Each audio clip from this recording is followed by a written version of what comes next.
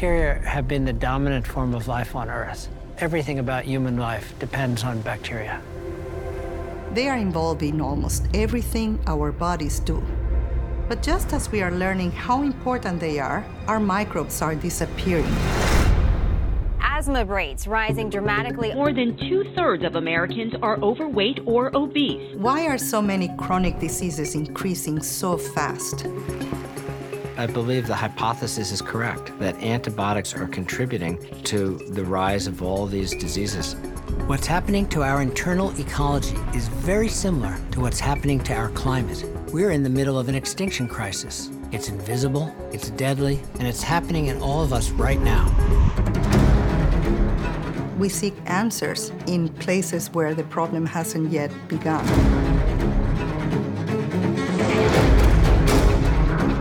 The COVID pandemic has been devastating, but a pandemic of drug-resistant bacteria could be even worse.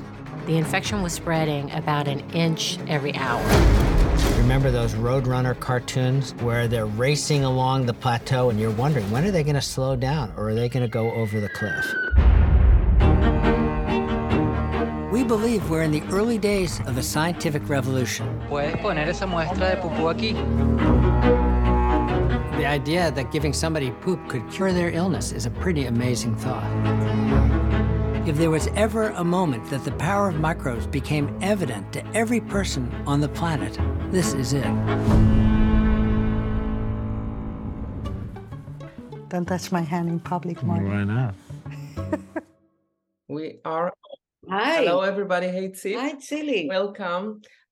We have two wonderful people from the United States today. Tippy and I in Jaffa now, by the way. We're wondering. Anyway. Jaffa in the Holy Land, not Jaffa in Pennsylvania. Oh, Jaffa in the Holy Land. Tel Aviv, Jaffa. I have to read it, Gloria. Gloria Dominguez-Bello, Professor of Biology, and Martin Blaser, Professor of Medicine. Martin, I follow you for years on your crusade journey against antibiotics. And now, after the book, we come with a film, which, by the way, it looks like you really enjoyed making the films. You had a great time, right? We did, although they filmed us for more than 7 years. So you can kind of see us aging in the course of but I see it still in the city. I remember the house, so I see that it's Why for 7 years? This is how long the research took? No, it's this is an independent film made by independent filmmakers. The big problem is raising enough money to get the film going, and just to make the film work. So that Tippy is a filmmaker. Tippy is a filmmaker. Also, they were following patients, so they were following studies developing, and it took time for the trials to end. And right, it's an interesting piece of work. Also, in the movie, we traveled. We were in China. Gloria was in Venezuela. It's more expensive for them. So let's start a little bit. By the way, I am now on antibiotics. But hold on. What triggered you to go on a crusade against antibiotic? How did it all start?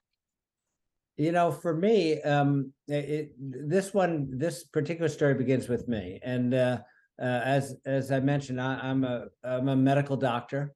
I'm a specialist in infectious diseases. Part of that is helping other doctors work with people who have infections, giving antibiotics as needed, et cetera.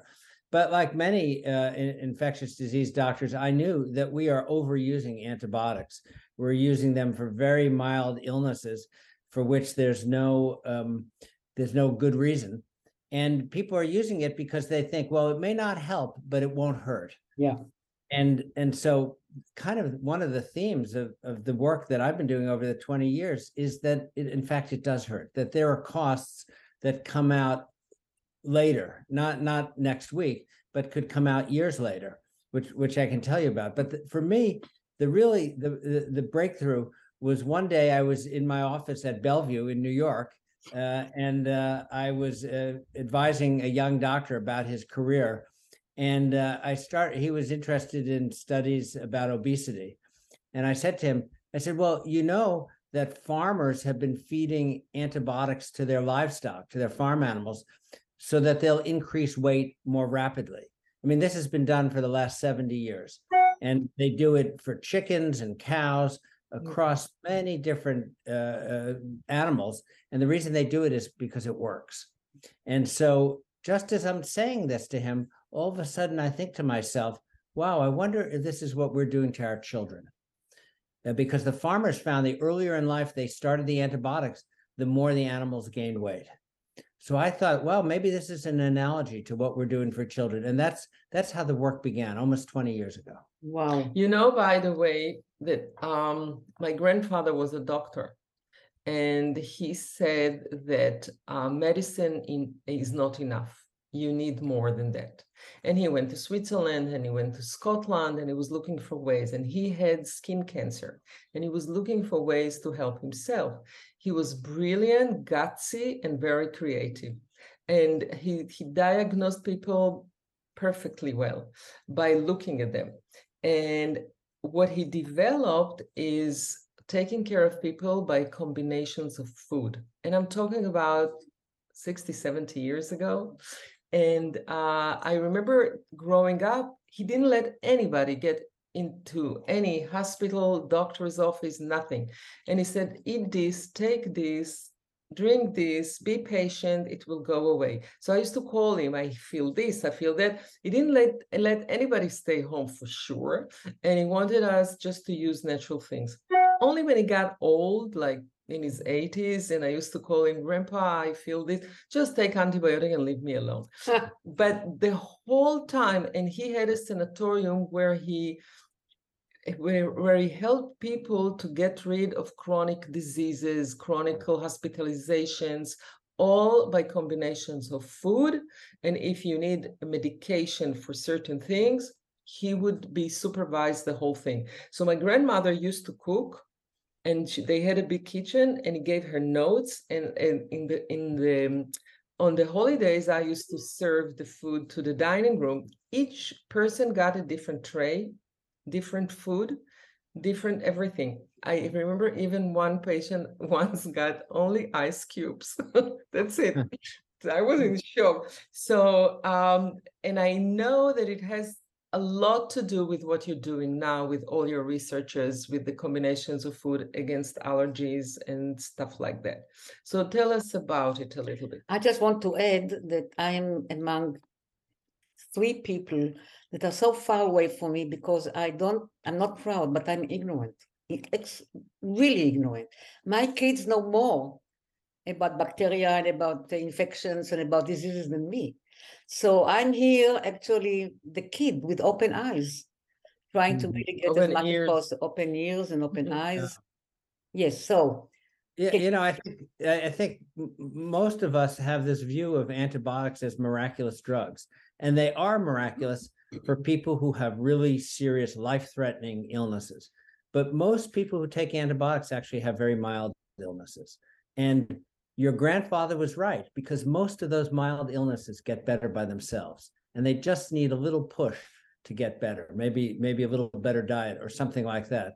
But we've had chicken soup, right? We've all fallen in love with with our technology. Easy way. You know, we didn't let my mom to get rid of my tonsils, and he said, once you take them out, it will go in. So let them be swollen and painful, but it will block everything. So I really am for it, but I also know the other side of it. Just, you know, antibiotic takes away the thing right away, whether it's good or not good. And the question is, how do you deliver it to the system and make the system change? It's so complicated. Well, Gloria, I focus on antibiotics. Gloria focuses on birth, on delivery, normal vaginal delivery or cesarean section. Maybe she should tell you about this. Absolutely. She had cesarean? No, I didn't. No, I also had the natural, right? No, I had natural, but I remember what you said, Gloria, about your pregnancy with the antibiotic. I had twins, and every time I came to I was in bed rest, and every visit to the hospital, everybody was sick there. So eventually they said, don't come anymore.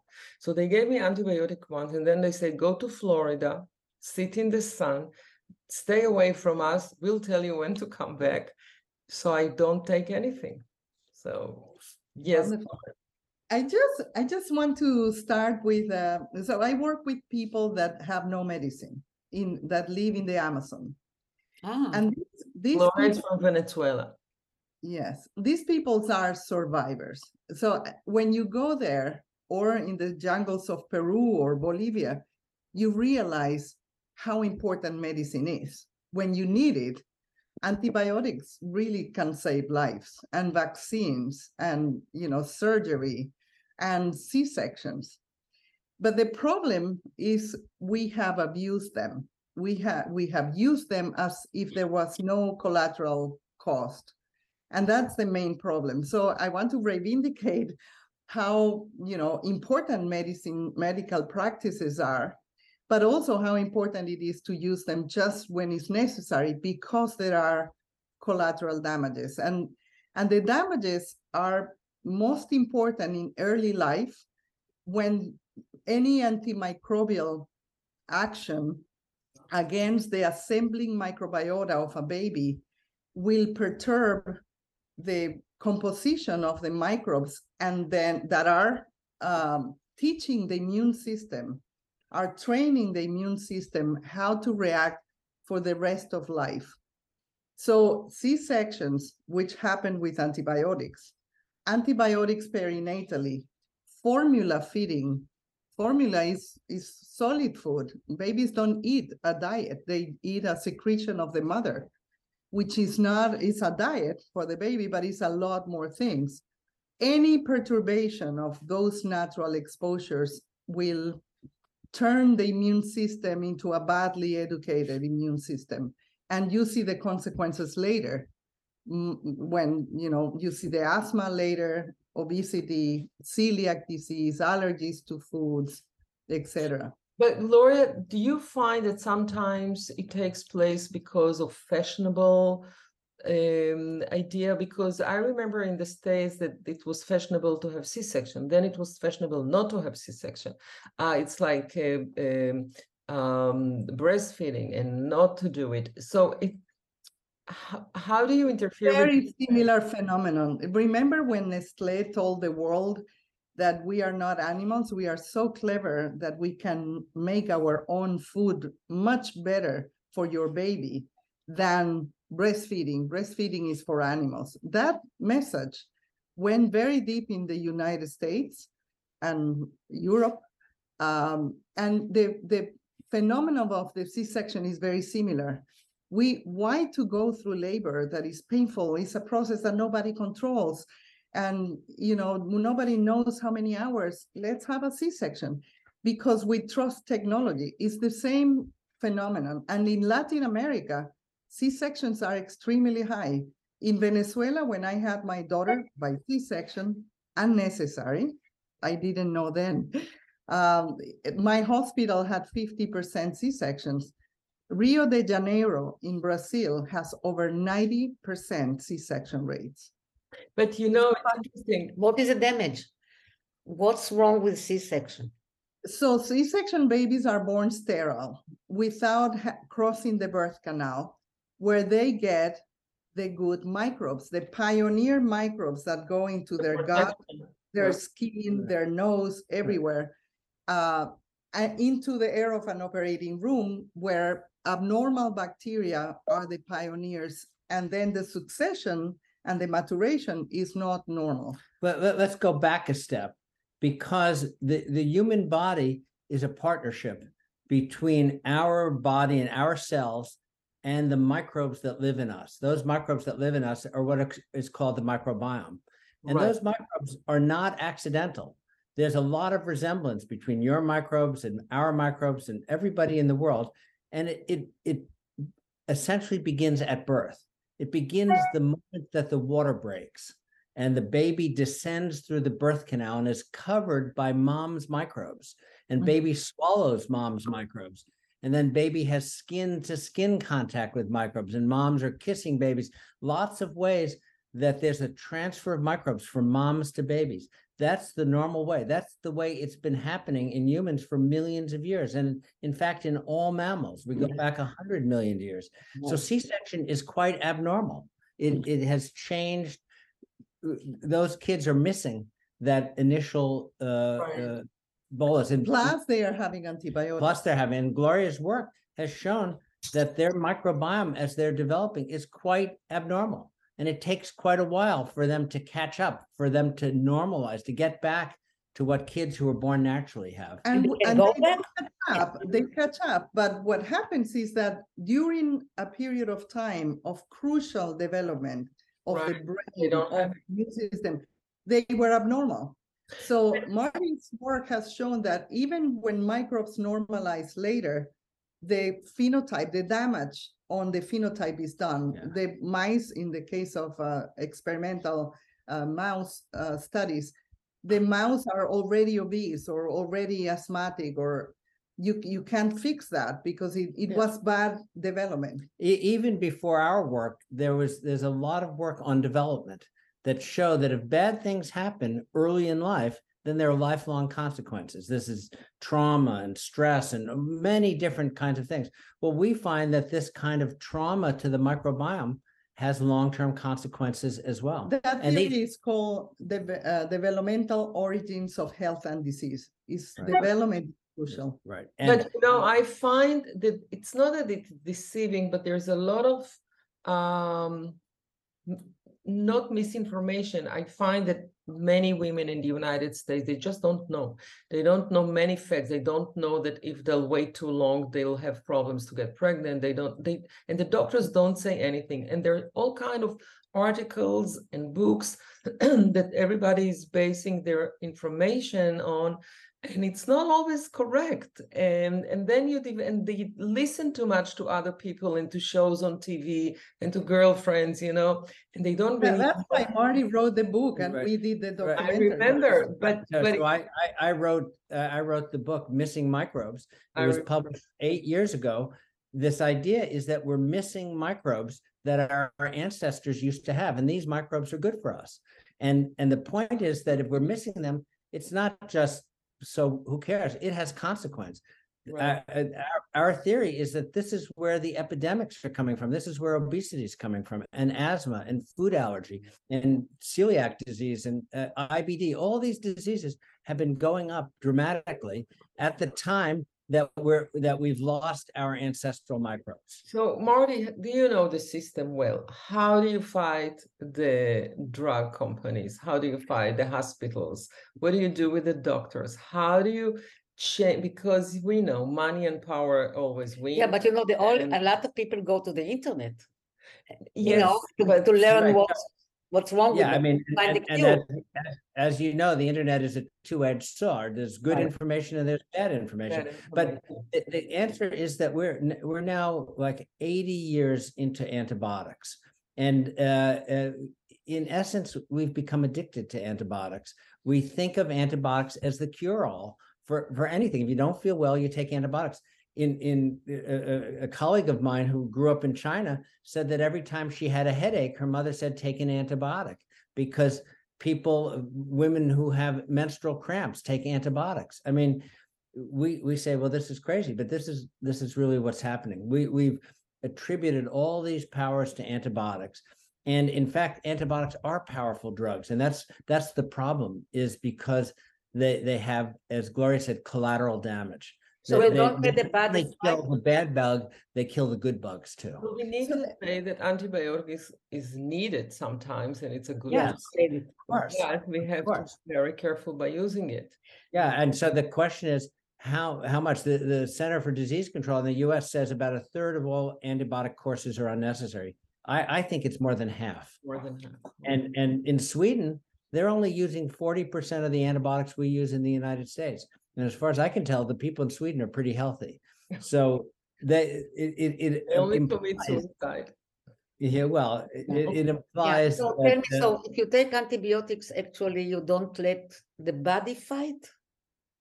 well, there are two things. One is that your immune system, your immune response isn't as strong, but the other is that the antibiotics are killing the good bugs. Remember, our body is full of bugs that are beneficial to us. And every time we take an antibiotic, probably a couple of these good bugs disappear. And Gloria's work has shown that people in the Amazon have much more diversity than we do. We have lost maybe 50% of all of our diversity already. So we are in a big dilemma because you have in the Amazon survivors, the people who reach adulthood are survivors because they have no medicine. In the Amazon, they die of infections, like our ancestors did. Right. And on the other side, urban societies, we got very good control on infections, but we are paying the price of chronic diseases of early origin.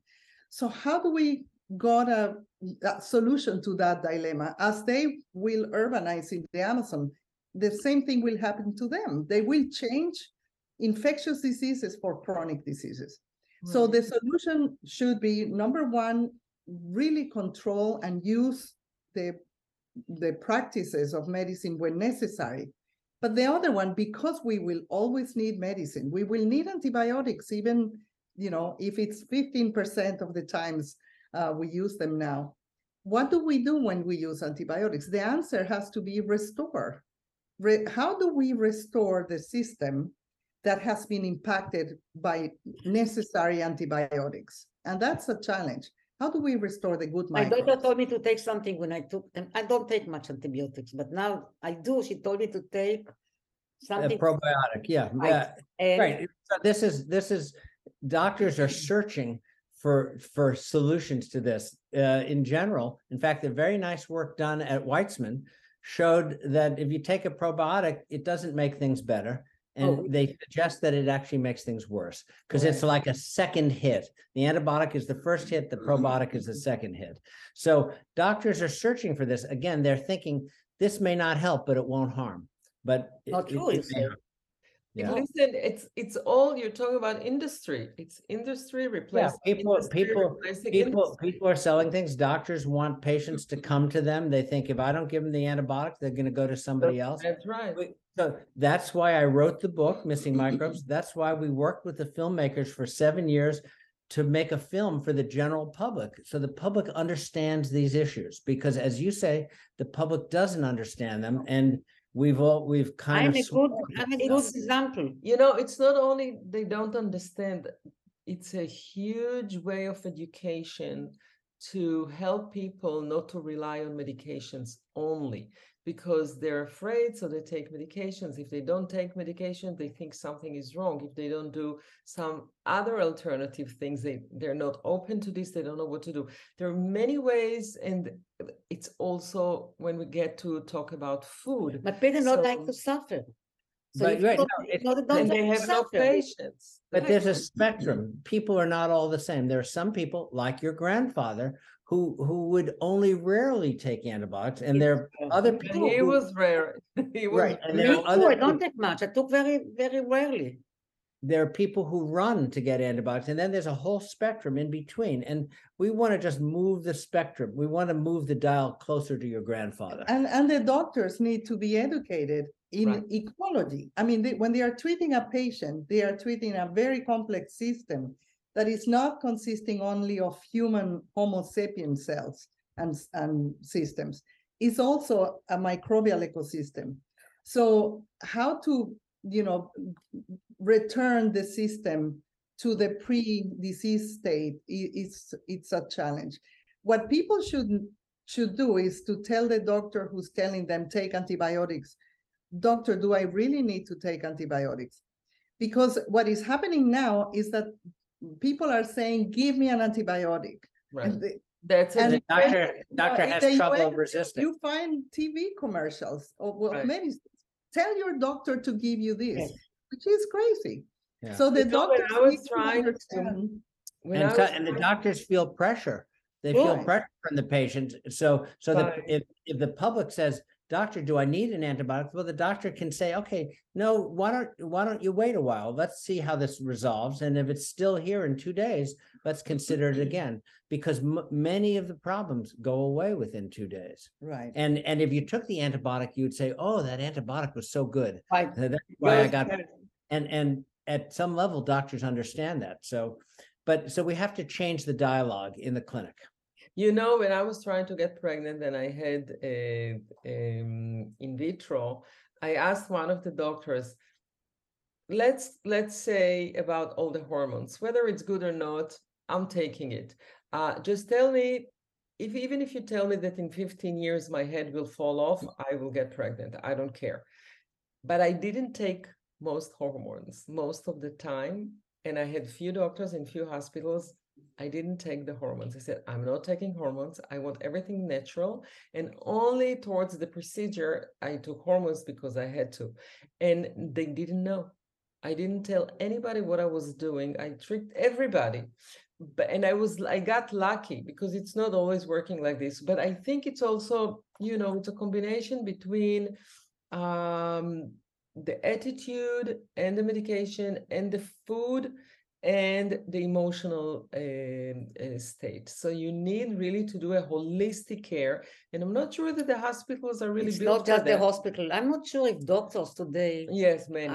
Many of them doing it. Many, but the hospitals are not built for that. It's the whole profession, the whole industry. It's in a way we're talking about is very analogous to climate change, how our activities have inadvertently changed the climate. This is what's happening inside the human body as well. All these courses, 4 generations of people taking antibiotics and getting C-sections, all of this is changing our microbiome. And again, as Gloria's work and other people have now shown, our microbiome has declined in its diversity. It's going from generation to generation. Yes, it's getting worse by generation. Right. Because a mom that is already depleted is not going to transfer much of the diversity. Yeah. And then and further and further. Right. The so girl, imagine that the ancient mom transferred 100% of normal bacteria. Now she's lost some. Now her daughter is going to transfer 95%. And then her daughter is going to transfer 90%. And that's how it's going. Another beautiful thing that I find is that the primordial microbes that colonize a baby are all the way coming from the matrilineal line, because they come from the mother who got them from their mother, who got them from the mother, and so on.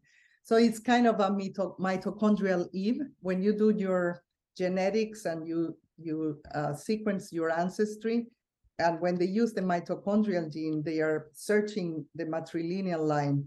So that's how important moms are. But I'm outnumbered here, but I agree with Gloria. In this way, moms are really critical. So it seems to me logically that our mothers and grandmother did less damage, right? Yes, but it's cumulative because they were using less antibiotics than now. But now, and better food, maybe not. I mean, the food was not processed. The moms were born in the year 2000. And this is 50 years or more after antibiotics got on the scene. So that's really and more processed food and more painkillers and Advil and all this. But not only that, I think that in the United States in the 50s, many women took medications that basically really killed a lot of chances for their daughters. Yes, that's right. Again, we've fallen in love with our technology, and people just did not understand, just as nobody understood that if you turn the ignition on your car, the ice cap in Greenland is going to melt. It just wasn't in the consciousness. But it's now clear that every time we take an antibiotic or we use food preservatives, it impacts our microbiome. So New York ladies are very strong on technology, and I'm not sure it's helpful. Although I want to comment on processed food. Processed food, what the industry has done is they have understood our craves. But we now understand that our craves are evolutionary wired. We crave for things that were very, very rare during human evolution. Sugars, very sweet things, were extremely rare. The fruits are not as sweet as sugar is. Honey is extremely rare and is the sweetest thing in nature. We love salt. Salt was also relatively rare. You had to go to the ocean side to get salt. And fat was extremely rare because animals were lean, and everybody was lean, animals and humans. They had to. So we crave for fat, sugar, and salt. And the industry discovered that. Yeah. And now they flooded. We love fat, sugar, and salt. And what we have and also to it's not they put it everywhere. It's not that you want sweet. And we love it, but funny. we have Look to what I have understand here. why we love it and then control it. I took it from the plane when I came to Tel Aviv, right? So you Right. know what you do, consciously, but they put sugar But everywhere. Gloria, I want to ask you something. I mean, it's obvious that we're going towards a disaster because between wars and climate change, agriculture is not the same. And the fact that you grow things through the whole year and not seasonal, and they move it from one side to the world to the other, they freeze it for a few months, it kills all the good stuff anyway. And then one war in the Ukraine, you kill another part of the whole thing. We'll end up with a lot of processed food. How do we're depleting our soil too. I mean, the same kinds of things that we're talking about in the human body is happening in our environment. But I'm optimistic because I think we have already started the process of growing local, organic. That has already started, and it has started on the under the pressure of educated people in urban places. The young people. I mean, I can see my son. The knowledge, they're much more knowledgeable. They go for organic food. They know what is a processed food much more than I knew a few years ago even. So the big market, the market of the people who can pay, will demand non-processed, more natural, more organic, local. We're seeing in the markets and supermarkets in New York that there are big signs, antibiotic-free meat. Yes. The consumers are saying we don't want meat from animals that have been fed antibiotics. This is completely driven by consumers. And then farmers markets every Thursday, every Saturday, and people flood these markets because they want natural food produced locally. And the big manufacturers are responding to this. Some of the biggest chicken producers in the United States now have major facilities that are antibiotic free. You know that Tzili and me went to the same primary school. We grew in the same neighborhood, and we had a class for nutrition. You don't have it anymore. One agriculture and one nutrition. Nutrition, and they really taught us. I forgot. I didn't pay attention, but I'm not a good example. I'm like, wild animal, she came with her grandfather, a doctor, But anyway, they used to teach in school nutrition. You don't have it for now 40 years, maybe. But now I think there's another wave that they do work on this very hard. And it's very hard to change. It's a humongous system. And you need to go through the educational system, how they feed at schools. It's expensive and it's big and it's tough, but it has to take place. It has to. And we all know that you train your kids palatar. If you feed a kid vegetables from very early, they love vegetables later. I mean, what is hard is to change people's habits. You love what always, Gloria. Not always. Not always. It doesn't work. Not always. But sometimes you love your childhood food. But you cannot fight with them all the time. It's difficult to fight with them. But one of my boys is allergic to so many things, and he's so thin. And I always had tough time to find the solution, and he always came up with a solution. And I remember when he was 4 and we did so many alternative things, and once he told me, please, let's stop. I can't take it anymore. And I said, okay, I'll follow you. And once we ran away quietly from one of the hospitals in New York, 4 doctors fought between themselves about what to do with him, how to feed him. And I said to the nutritionist, first of all, he has to eat something. So before you fight over what, the boy has to grow, he doesn't eat. So, but they couldn't find a solution. They were fighting with each other. So does he eat balanced food? Let's get out of the room. Let them find their way, and you'll tell me what to feed you. But does he know about balanced food? Does he care? It's not that he cares about his stomach, and his stomach bothers him. So what happened now? It's much better. Now it's better, but it's 5 things. But I know. I mean, so Gloria, you're dealing with microbes. Yeah? Yes, I study how microbes assemble in babies, that process, and also I study the Amazon people and compare. I study urban gradients from very deep in the jungle to urban cities. What is the effect of urbanization on the human biology? Oh, okay. So did you find pockets where people could distinguish themselves and not go after the fashion in the urban parts? Because in the jungle they eat what they can, right? Well, in the jungle they eat a very diverse diet, full of vegetables. Twice a week they eat vegetables with no chemicals. Right. And they fish from the rivers. Every day there is a fish soup without salt and without fat. They don't have oil. But when they discover our oil, they love it. Of course, and the sweets. Right. And the sweets. Right. So we actually spoil them. Well, I mean, we are teaching them as we learn also. Right. And so that they know, the cost of, they love medicine, of course. Who wouldn't? If you don't have it, what makes you optimistic again? Explain why you're optimistic.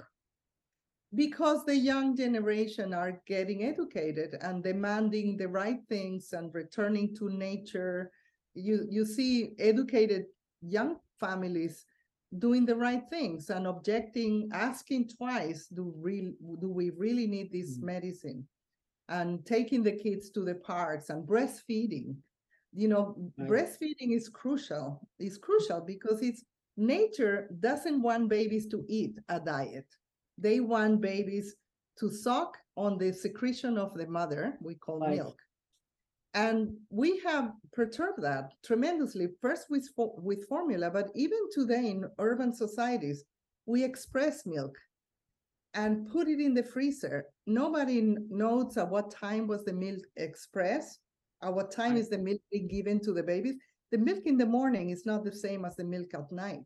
Mm-hmm. So if women don't know that, but they're messing up the whole circadian information. But it's not only that. It's like, nature laid out the process of life perfectly well.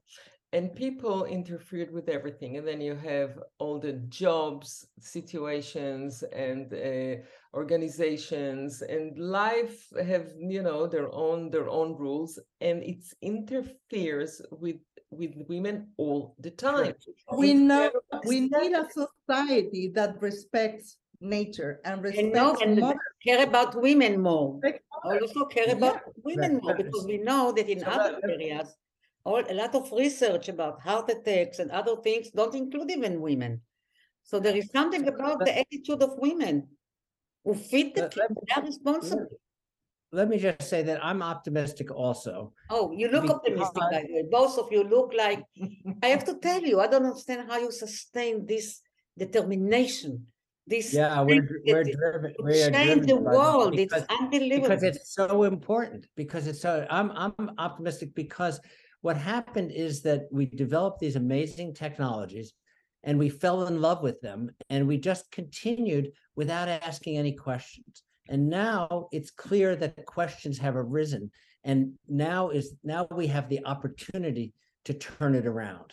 to say, okay, what works and what doesn't work, and how are we going to fix it? Now, with knowledge comes the opportunity to change. So tell us about the film and where can we see it?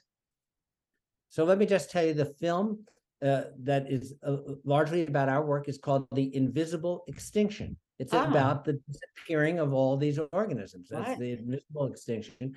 It turns out that we're the two main characters in it, but there are also two scientists from Weizmann, Iran Elinov and Iran Sigal, who are in it, and some other doctors and other areas, and patients in certain vignettes.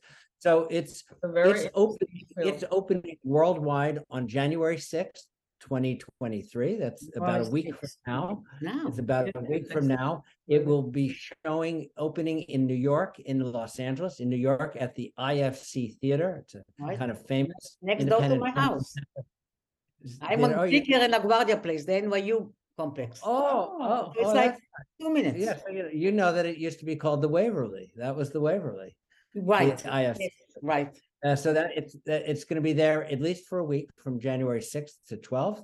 You can go to their website, and it's going to be in Santa Monica in Los Angeles at the Lemley Monica Theater, same date, 6th to the 12th. It's also going to be available on demand through Apple TV, through Amazon, through the school system, no? How about yes, so the film, if you go to the film's website, The Invisible Extinction, they have an agent who can connect it with with schools. Our university, Rutgers University, bought a copy of the film so that they can show it in classes for students. It's aimed at the general public. It's really highly recommended. I will show it in my documentary class. It's a very that's great. Very informative. So were you in the film school at NYU? She is teaching. Yeah. You know, I'm a longtime friend of Richard Schechner. Richard Schechner was in our program. I'm a very good friend of him in Carroll. Yes, of course. Tell me, I don't know how much time we have. How all this affect our brain? Yes, it does affect it. You see, as Gloria said, in early life, 3 things are developing: immunity, metabolism, and the brain, cognition. And the gut is talking to the brain. We call it the gut-brain axis. And again, the gut is talking to the brain all through life, but the most important part of life is early in babies. And in both Marty's and my lab, we are studying what happens to the brain when you perturb. So I'm studying C-section birth, no antibiotics, because in mice you could do that. C-section without antibiotics, what happens to the brain of the newborn. Marty's studying what happens to babies that receive antibiotics, what happens in the brain. And there are differences in the brain. Yeah, we've already published our first paper that shows that when we give mice penicillin, the very common antibiotic, there are changes in the gene expression of genes in critical parts of the brain. Same with C-section. So we know that what's happening, so the antibiotics are affecting the microbes in the gut. It's changing the compounds that the microbes are making, and that's changing the signaling that goes up to the brain. Wow, unbelievable. So yeah, Silly, well, what guys, can I tell you? Pleasure to have you. You're amazing. It's nice. You really opened my view, even if, reflect on myself, because as I told you, I'm like a wild animal. And please go and watch. And my advice is stop taking that antibiotic. Yeah, I don't take it, but never mind. You are right. But you're not supposed to stop. Taking what you're taking now. Right. No, that's what I tell you. Don't stop it in the middle because that's a mistake. That's actually that's an error as well. And you can't stop in the middle? Of course. You can. I'm a specialist in infectious diseases. I edit the main textbook in infectious disease. I'm telling you that this idea of taking it to the end, doctors weren't thinking about the consequences of taking it. Every extra dose you take is extra collateral damage. The question is when to stop. When to stop. I'll take one more and that's it. You see? Okay. Well, that's something. That's something. Yeah. Okay, that was wonderful to talk to you. Good to see you guys. Great. And thank you. And good luck Happy with the film. Happy good Happy year. New Year. Right. And everybody go and watch the film. Yes. Bye-bye. And I will show it to my You're son. invisible. Bye. Thank See you. you next Thank week. you. Bye. Bye. Bye-bye.